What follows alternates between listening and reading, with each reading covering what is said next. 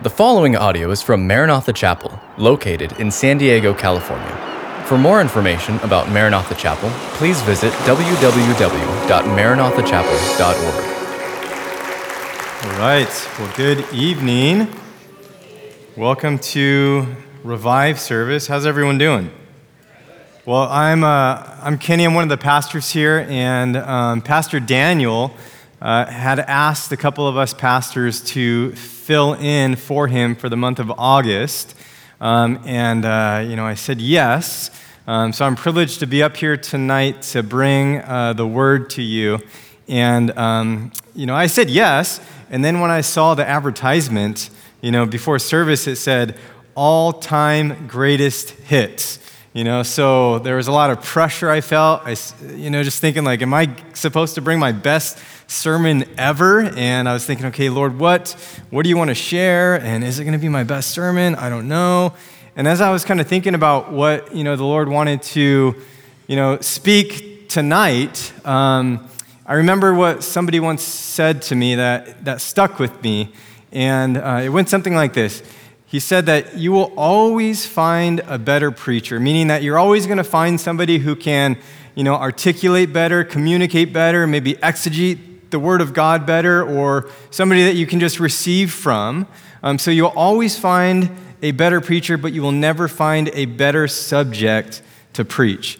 So in that context, I think I'm going to give my best sermon tonight because it's going to be on the best subject that is known to man as we open up God's Word tonight and we really look at the Father's heart. So, all-time greatest hits. For tonight, I think I want to take a stab since the series is called All-Time Greatest Hits. I want to take a stab at trying to answer life's all-time greatest question. And that's kind of a big undertaking, but I think if I'm able to answer your life's greatest question tonight, you would probably be pretty happy, right? You would probably walk out these doors feeling very good. So that's what we're going to try tonight, but let's commit our time to the Father. So Father, we just come before you tonight, God. We want to thank you, Lord, for just the place where we're able to come and gather together as your children, Father, your church, and we just come with open hands, Lord, open hearts, open ears, because we want to receive all that you would have to speak to us. Lord, we thank you that your word is alive, that it's active, that it's sharper than any two-edged sword. So we pray, God, that you would just instruct us, Lord, that you would encourage us, that you would correct us in those areas that we need correction, Father, and that you would equip us, that we would be thoroughly equipped for every good work that you would have for us, Lord. So, just be glorified tonight in this place as we open up your word and we meet with you and we hear from you, Jesus. So we thank you for this time and we ask it in Jesus' name. Amen. So life's all-time greatest question, that's a pretty big one. I mean, I think many of you have your own life's all-time greatest question, and really that question varies based on the season of life that you're in, the circumstances that are around you. If you go out and you ask 10 different people, they don't have to be Christians, just 10 people, what is your life's greatest question? You're probably going to get 10 different answers. That's because, we're all in different seasons of life. We're all in different stages of life. And, maybe there's somebody in here tonight or listening in on the radio or the, online service that, maybe some of your friends they've all gotten married. They moved, they have their first apartment or they bought their first home and they're starting to have kids. And you're sitting here and your life's greatest question is, man, who am I going to marry? Right? When am I going to get married? When is my life going to start? I've dated, I've met a few people, and, one relationship was going good. I thought we were going to, kind of get towards marriage, but it just never worked out. When is life going to start for me? There might be others in here that, you're about to graduate high school, and your life's greatest question is, what college should I go to? Or even bigger than that, maybe what should I study? What should I major? I don't know what I want to do with my life, and I'm going to spend the next 4 years studying for something. I want to make sure that this is what I want to do. Or if you're about to graduate college, you've spent the 4 years, maybe from an early age, you wanted to be a kindergarten teacher, so you went to school, you spent 4 years, and you got your degree in liberal studies or elementary education, and your life's all-time greatest question right now is, what am I going to spend the next 35 plus years of my life committed to? What line of work am I going to enter? Am I going to be fulfilled? Am I going to be satisfied? Am I going to be content? Is this going to provide for my needs? Or maybe, am I going to hate that job? Am I going to wake up in the morning dreading going to work because I hate this job? That's a valid question. And you're seeking God's wisdom and direction in your life for this. I mean, you don't want to make a wrong turn, right? You don't want to marry the wrong person. Maybe there's others in here that, high school was a long time ago for you. And maybe you're at the season of life where, your greatest question is about your child. Maybe you have a wayward child, and the question that you have is, I raised my child in the church. They came, to church. They came to Sunday school. They loved youth group. They loved high school camp. Our home was a safe place that we honored Jesus. And, they met some of their best friends at church, but now they're off at college and they find themselves trapped in the world. They find themselves, wanting nothing to do with Jesus. And life's all-time greatest question for you is, will my child be okay? Will they find their way back to Jesus before it's too late, before something tragic happens? And all these are very, very important real-life questions, no doubt about it. They need to be bathed in prayer, and they really need the wisdom from above to walk through, to help answer. So your life's all-time greatest questions will change depending on the season that you're in, depending on your circumstances, depending on what's going on in your life. It's going to ebb and flow based on your situation. But one thing is sure, and that's as a Christian, as a believer, as a person that's filled with the Holy Spirit of God, we have a life's all-time greatest question that transcends whatever season of life that we find ourselves in. It's the same regardless of what is going on in the world. There's a lot of stuff that's going on in the world. If you look at the news, you get afraid of what's going to take place. If you have little kids, you get afraid of what the world's going to look like in 10 to 15 years when they're a teenager or they're becoming an adult. But we have the same life's all-time greatest question, and we want to find the answer to that question. And it may take some time for some believers to find the answer to that question. And sadly, there are some Christians that will never find the answer to life's greatest question. So, what is this life's all-time greatest question? Well, it's been said that there are three big life questions that if you poll a group of people, not just Christians, but humans in general, humanity, if you poll them, what are some life's big questions that you have? And there's three pretty common ones. The first one goes like this: where did we come from? That's a pretty big question, right? A lot of us, as believers, we know the answer to that question now, but before you were a believer, or maybe you have friends that are not believers, and they're wrestling with that question: where did we come from? How did this all start? You look around and there's order, there's relationship, there's love, did this all just happen? And there's a couple of different answers out there, right? Some answers, we started from a cosmic goo that blew up and created order, and that doesn't really logically make any sense, but we as Christians, we know the answer to that question, right?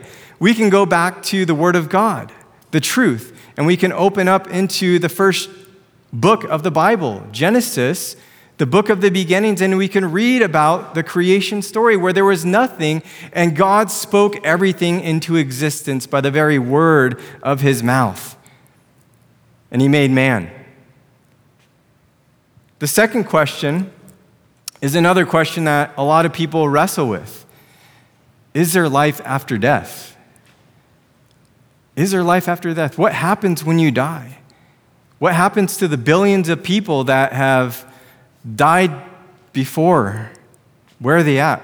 And there's a couple of different answers to that one as well. People think that we just don't exist anymore, right? There's annihilation. But for us, again, where do we turn to find the answer to that question? It's the Word of God. We look to the Bible, and you could look to the most popular verse known to man, John chapter 3, verse 16. For God so loved the world that he gave his only begotten Son, that whosoever would believe in him would not perish, but have eternal life. So we know that there is life after death. We know that there's going to be a place for those that trust in Jesus. It's a place called heaven that he is preparing for us. But the third question is a question that many of us don't have the answer to, and that's what I want to talk about tonight. The third question that was asked is, what is the meaning of life? What is the meaning of life? As Christians, we know where life began.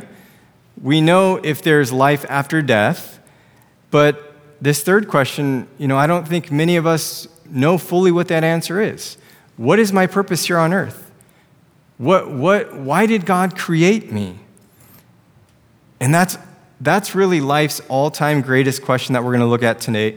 And I think I have the answer. And I can tell you guys that answer. It's you open up God's word, and in the epistle of Colossians Paul writes to the church in Colossae. He says in Colossians chapter 1, verse 16, he says, "For by him all things were created, both in the heavens and on earth, visible and invisible, whether thrones or dominions or rulers or authorities." Listen to this. "All things have been created through him." So where did we come from, right? God made us. "All things have been created through him and for him." So what was I created for? What is the meaning of life? We have been created for him. We've been created for God. That's what Paul just writes. In other words, we have been created to worship him. That's our relationship with the Father. We worship him.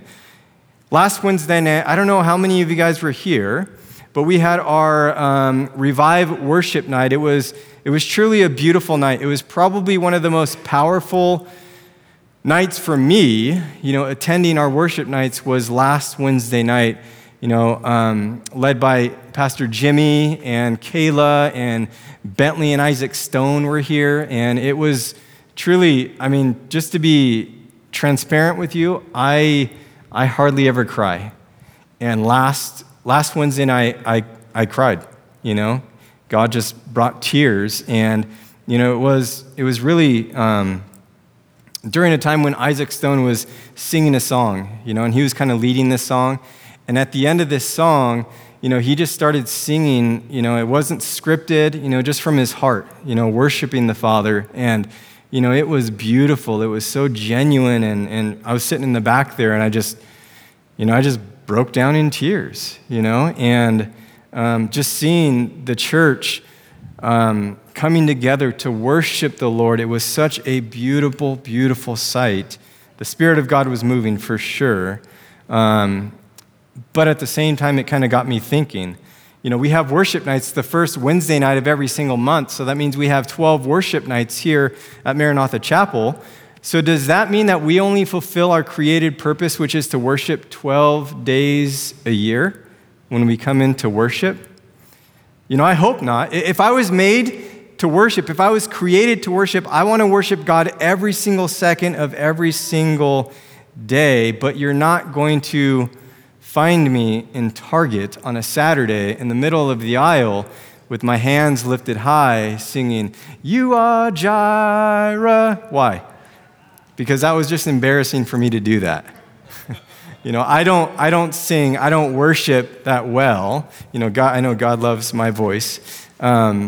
But I think that would definitely turn people off of Jesus, if I were to worship like that. But I do want to worship Jesus every single second of every single day. So how can I do that without scaring people with my voice? Like, is that what it means to be created to worship? So what is the definition of worship? What's the definition of biblical worship? That's the question that we're going to be looking at tonight. We want to see God's heart. What is worship according to God's word? And I fully believe, don't get me wrong, I fully believe that Christians were created to worship. They were created to worship God.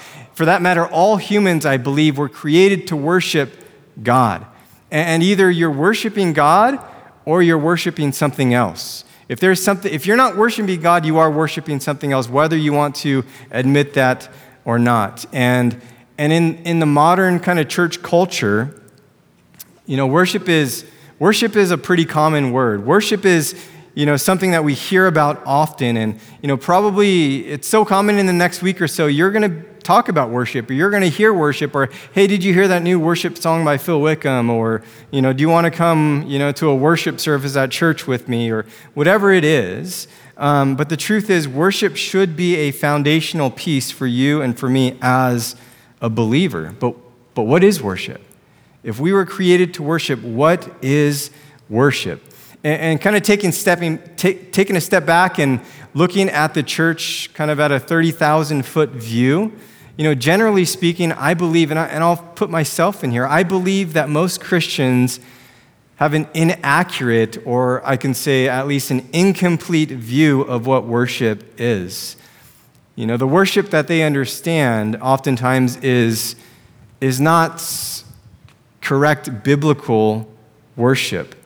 When I was growing up, I got saved probably around 18 or 19 years old, and something that was pretty popular back then was, it's kind of like a Christian Woodstock. It's called Spirit West Coast. They have it, around today, but it was really popular back then. And, I went to a few of them. It was, a great time to hang out with friends and to, worship with, these different bands. But the tagline for this event, and this is on their website, this is how they explain their event.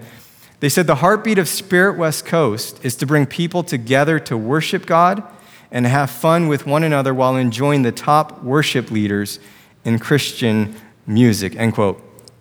You see, I think this is a pretty good description. It's a good generalization of what Christians think about worship today, that it's tied with music, right? When you think worship, you think of songs. When you think of worship, you think of, Maverick City worship or Phil Wickham or Third Day. This is what we think of worship. And if I were to ask you, what is your idea of worship? It's probably going to be tied to music, right? You're going to point to these guys that were up here on stage leading us in song.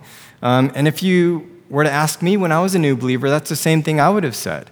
I would have said, Phil Wickham, Third Day. And I don't want to take anything away from these worship artists or the worship nights because, that is worship. Don't get me wrong. This is worship. It's beautiful worship. They're gifted. But really, worship is so much more than just music. It's so much more than music. Yes, it is music. It is song. The writer of Hebrews writes in Hebrews chapter 13, verse 15, he says, "Let us continually offer up a sacrifice of praise to God that is the fruit of our lips, giving thanks to his name." But let me just say that music is just a drop in the music bucket. Music is just a slice of the worship pie. It's so much bigger than that. And God is worthy of our worship, our full worship. And our desire as Christians should be to worship God. Did you know that's God's desire? God is actually wanting us to worship him. He says in John chapter 4, verse 23, "But the hour is coming and is now here when the true worshipers will worship the Father in spirit and truth, for the Father is seeking such people to worship him." God is looking for worshipers. So here we are, right? We're worshiping. We want to worship God. But again, what does that look like? What does it look like to live a life of worship? Well, John just said that. He said, when the true worshipers will worship me This implies to me that there's false worshipers out there and that there's a form of false worship that's going on. And I would even say, sadly, that there's false worship that's going on in churches today. There's false worship that I have actually been a part of in my life as I've been walking with the Lord. And again, this is not a message to condemn any of us. It's not. Rather, it's a message to challenge us or to encourage us to engage in true worship, to engage in God-honoring worship. So I guess the question for us is, what kind of worship am I giving to God? Is it true worship or is it false worship? And that's really kind of the title of tonight's message, is For Him. We've been created through Him and for Him. And we just read in John chapter 4, verse 23, that God is looking for those who would worship Him in spirit and in truth.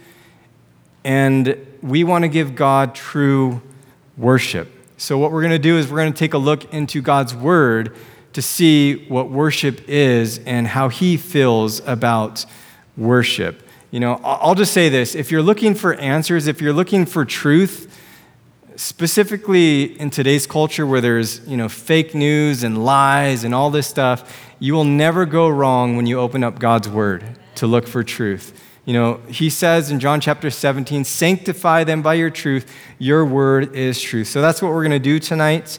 I've actually shared on this kind of topic, this passage of Scripture in the past, but, I really feel this is something that, is good for us to be reminded of. As we look at the heart of the Father and what He deems as true worship. So, there's a phrase or a principle that's common amongst Bible scholars or theologians. I don't know if you've ever heard of this, but it's called the law of first mention.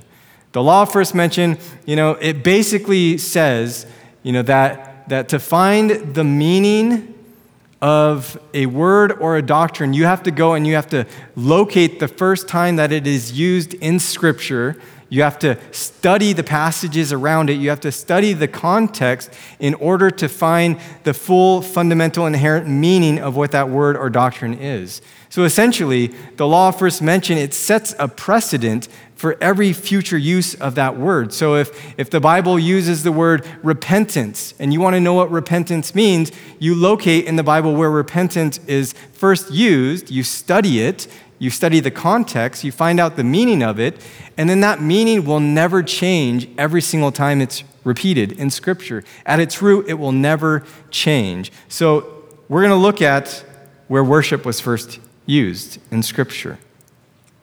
Many of us have probably read and heard the word worship used in the New Testament, but it's actually found in the first book of the Bible, Genesis. And it's interesting, when God divinely inspired the first use of this word worship, it was used in the context of the story of Abraham. Many of us are familiar with the story of Abraham. We know him as the father of faith. We know kind of what's going on. He's the great patriarch, but why was he known as the father of faith?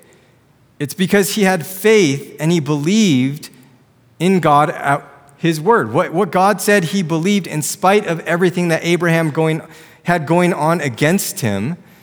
If you remember back in Genesis chapter 15, we read that God appeared to Abraham and He told Abraham that He was going to make him a father of many nations. That was God's promise to Abraham. And Scripture says that Abraham believed God. But the problem was that Abraham didn't have any kids. In order to be a father of many nations, you have to have kids, right? And do you know how old Abraham was when he received this promise from God? 35?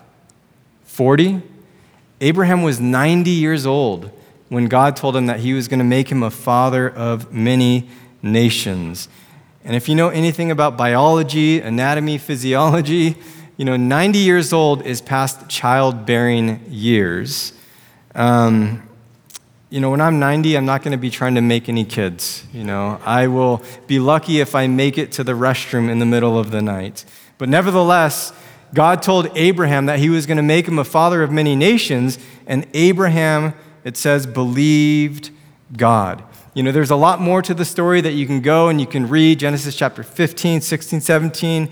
But in the end, Abraham was 100 years old, and his wife Sarah was 90 years old when Isaac was miraculously born. This promised child that God promised Abraham was born when he was 100 years old. Can you imagine that?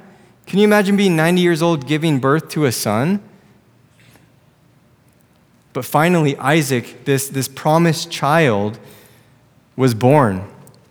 And he was going to bring about this promise of making Abraham a father of many nations. And it was through this child that the father of many nations ultimately was going to bring forth Jesus Christ. You had better bet that Abraham was going to do everything that he could to protect this son, Isaac, right? If God's promise hinged on Isaac having kids, he was going to protect Isaac, make sure nothing happened to him at all costs. Because again, God's promise would only become realized if Isaac had kids, who had kids, who had kids, and so on. That's why we commonly say the God of Abraham, Isaac, and Jacob. Abraham, Isaac, and Jacob. And before Isaac even ever had kids, before the promise of God was even possible, I want us to kind of take a look at Genesis chapter 22, the first couple of verses, and see what it says. It says, "Now it came to pass after these things that God tested Abraham and said to him, 'Abraham,' and he said, 'Here I am.' And then he said, 'Take now your son, your only son Isaac, whom you love, and go to the land of Moriah, and offer him there as a burnt offering on one of the mountains of which I shall tell you.'" I mean, could you imagine what Abraham was thinking as God was speaking this to him? You know, that's my greatest fear as a father, you know, to lose my kids or for my kids to be harmed. And this is God coming to Abraham and saying, "Abraham, it's time to kill your son. You need to kill your son." You know, you would think Abraham would say, "Wait, what? You're telling me to kill my son? You supernaturally gave me a child, Isaac, that was a miracle to bring about your promise, and now you're telling me to go and to kill him? I don't get it. That doesn't make sense to me. I don't understand." But listen, that would have been my response. That maybe would have been many of your responses. But that wasn't Abraham's response. His is found in the next few verses. And again, we're kind of going through this story because this is in the context of the first use of the word worship. So kind of keep that in the back of your mind. In Genesis 22, the next couple of verses, this is Abraham's response to what God says. You know, it's time to kill your son. Verse 3, "So Abraham rose early in the morning and saddled his donkey and took 2 of his young men with him and Isaac his son. And he split the wood for the burnt offering, and Isaac arose and went to the place of which God had told him. Then on the 3rd day, Abraham lifted his eyes and saw the place afar off. And Abraham said to his young men, 'Stay here with the donkey. The lad and I will go yonder and worship, and we will come back to you.'" You know, that's the first time that the Bible uses the word worship. "The lad and I will go yonder and worship, and we will come back to you." So the law of first mention, everything that we should know about God's heart with worship is found in these couple of passages. So since we know what worship is now, right, we can close our Bibles up and go home. Call the worship team back out here. Some of you are like, "Wait, what?" I don't know what, it's still unclear to me. What is biblical worship? You know, that's because the description of this biblical worship that you know Abraham is talking about is found in the next couple of verses. So let's take a look, starting in verse 5 of 22. So it says, "And Abraham said to his young men, 'Stay here with the donkey. The lad and I will go yonder and worship, and we will come back to you.' So they began their trek up the mountain with a cajon made of acacia wood, an original Gibson Les Paul the Apostle guitar in hand, and began their sound check when they reached the summit. Then they entered into a worship session that went into the early hours of the morning before heading back down the mountain." So that's biblical worship, right? That's not what your Bible says? Well, that's not what mine says either. You know, that's that is not what their worship session consisted of. You know, when we hear worship, that's what we think, right? And if it said that, we would kind of be okay with that, right? They went up and they played worship songs all night long, and they came back, and that was fine. But what did their worship session consist of? In verse 6, it says, "So Abraham took the wood of the burnt offering and laid it on Isaac his son. And he took the fire in his hand and a knife, and the two men, and the two of them went together." That was their worship. This testing that we are reading about is about a testing of sacrifice. This is also the first time that the Bible uses the word love. And it's interesting that the first picture of what real love looks like is described in the context of a father and of a son, Abraham and Isaac, and the special relationship that they shared as father and son. Let me ask you this question. How do you think Abraham felt when God told him to kill his son? What do you think was going through his mind? God already made a promise to make him a father of many nations, but now God is telling him to kill his son? What was his emotional state? It doesn't say. It's not recorded for us because in the end, Abraham's feelings were irrelevant. It didn't matter how he felt about it because God wanted obedience. And I think that's important for us to remember because the life of faith, which we're called to live, the life of faith is not lived in the realm of the emotions. The life of faith is lived in the realm of the will. And I can guarantee you that Abraham did not feel like killing his son. He didn't wake up and say, "Oh yes, this is exactly what I feel like doing today." But he was going to do it. He was going to follow through. Do you know why? Because his emotions were not his Lord. And I think too many of us are confused by this, that our trust and our love for God is somehow determined or swayed by what's going on around us. Like when things are going well, right? When you have a great job, you're getting paid good, you're healthy, food is on the table, that's when you trust God, right? God, thank you so much for providing. What about when things get stripped away? Do we still trust God? Or what about when you wake up and you just feel good, you feel warm and fuzzy, God, I love you, you're so good, right? It's all based upon how we feel. That is not faith. Faith is not an emotional state. Faith is an action of the will. Faith is a volitional response. Faith is a choice.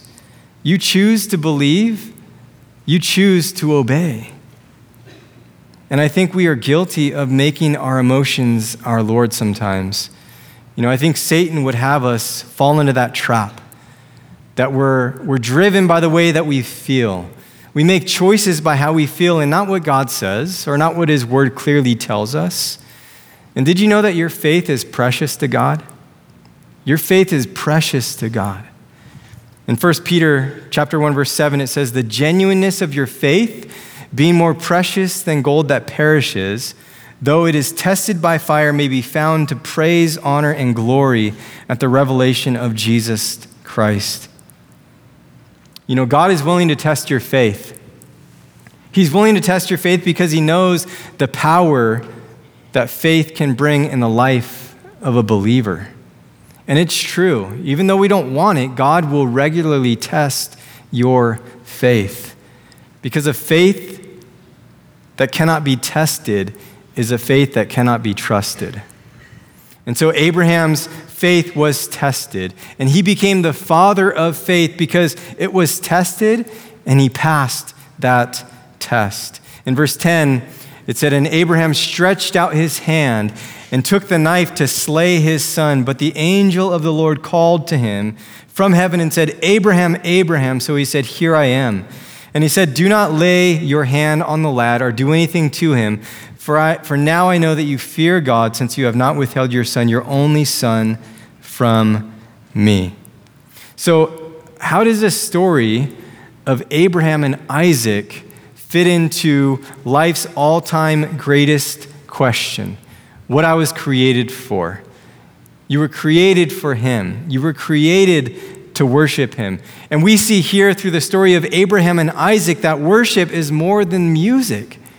It's more than just song. It's more than just lifting up your hands and your voices. In fact, the only melody that I see here and that I hear here in Abraham's story in his worship session is the melody of surrender, of will. He didn't want to do that. And of action, obedience. Abraham chose to worship God despite how he felt because God is worthy of our worship. In the backdrop of their worship session, notice that there were no lights, there were no drums, there was no fog machines, no guitar, no skinny jeans, no preacher sneakers, right? Like, none of that's bad. Maybe the preacher sneakers, but the rest of it's okay. But their worship session, look what it included. It was an altar, a knife, a father, and a son. The New Testament gives us a unique insight into what was going on inside Abraham's head during this testing. In Hebrews 11:19, it says, Abraham reasoned that God was able to raise Isaac up even from the dead. Man, that's a man of faith who knew that he who promised is faithful and would fulfill his promise, even if it meant raising his son up from the dead. What mattered for Abraham was obedience. What mattered for him was to follow through, to do what he didn't feel like doing. Now, I don't know what that looks like for you individually tonight. I trust that the Holy Spirit is speaking to each one of us to reveal to us, what that looks like in our own life. But I think that God's Spirit tonight is showing you different things that need to be surrendered. Different things that God has been asking you to give up and to not be a part of anymore. And how are you answering him? God is looking for a life that is surrendered to his lordship. And really, that is what it means to worship God.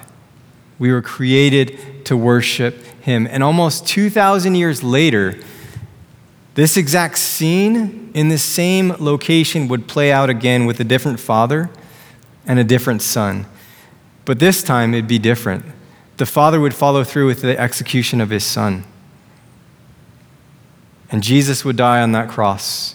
And because of what happened at Calvary, what took place on Calvary, because the blood that was shed for you, we have been set free. We've been set free from sin. We've been set free from hell. We've been set free from death. And we've been given a place in glory for all of eternity. Hallelujah. That is God's grace. That's something that we do not deserve, that we couldn't earn, but God freely gave to us. And that is why he is worthy to be worshiped. I want to invite the worship team back out here. I want to leave you guys with some lyrics of a song. This is from Matt Redman. He wrote a song, it's called Heart of Worship. And I sang earlier, so I'm going to read now. But really what he writes in this song sums up exactly what this message was about. So as I read this, just kind of listen to it. But he says, when the music fades, all is stripped away, and I simply come, longing just to bring something that's of worth that will bless your heart. I'll bring you more than a song, for a song in itself is not what you have required. You search much deeper within through the way things appear. You're looking into my heart. I'm coming back to the heart of worship, and it's all about you. It's all about you, Jesus. I'm sorry, Lord, for the thing that I've made it. When it's all about you, it's all about you, Jesus. So the answer to life's all-time greatest question, what was I created for? is that you were created to worship him. You were made to worship God. And that doesn't mean you just sing. It can, but it means so much more. It means that you live a life of worship. And in the words of a famous philosopher who once said, Jesus, take the wheel. Jesus, take the wheel. You know, a life of worship is one that says yes to God even when you don't want to do it. A life of worship is when you choose to do what God is telling you, even though your feelings don't want to, even though your emotions are not in line. And that's true worship. You know, that is what God is seeking. Your life as a worshiper should be marked by surrender and obedience. And I have this part in my notes, and I want to try to say this as gentle as possible. But if your life is not marked by surrender and obedience, then you shouldn't be lifting your hands in church. Because God wants more than lifted hands. He wants and he deserves a surrendered heart. You know, the Bible says that Christ became obedient to the point of death, even the death of the cross. You know, Jesus, he didn't feel like going to the cross. We know that because his prayer, he says, Father, if there's any other way to save humanity, to redeem mankind, to bring mankind back to you, like, I don't want to go to the cross. I don't want to have to die. But he said, nevertheless, not my will, but your will. Here we can see that Jesus worshiped the Father through surrender and obedience. And if Jesus did this, how can we offer him anything less? Paul says, Romans chapter 12, verse 1, therefore I urge you, brothers and sisters, in view of God's mercy, to offer your bodies as a living sacrifice, holy and pleasing to God. This is your true and proper worship. Thank you for listening to this podcast from Maranatha Chapel. If you haven't already, please subscribe for weekly messages. Feel free to share this podcast and join us for our midweek Revive service held Wednesday evenings. Visit our website at www.maranathachapel.org for more information.